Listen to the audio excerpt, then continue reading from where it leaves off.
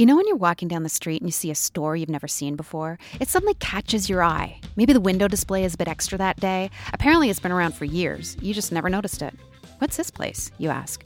Or it's a brand new store with some cool stuff and you want it. What's this place? You hear it walking down the street, people discovering new stores in their neighborhood, or tourists looking for that one special store they're going to remember forever. I used to hear it all the time at my store on Bloor Street in Toronto. People would stare at the windows and ask, "What's this place?"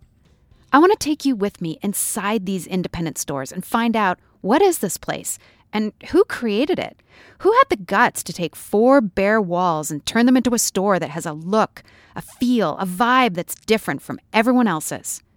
These stores aren't created in a boardroom. There's no spreadsheet dictating how humans will flow and buy. They're born from creative vision, often just from pure instinct.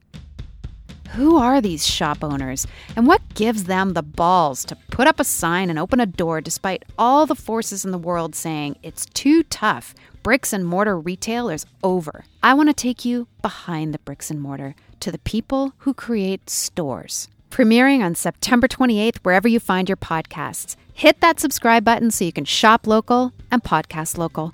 What is this place? Let's go inside and find out.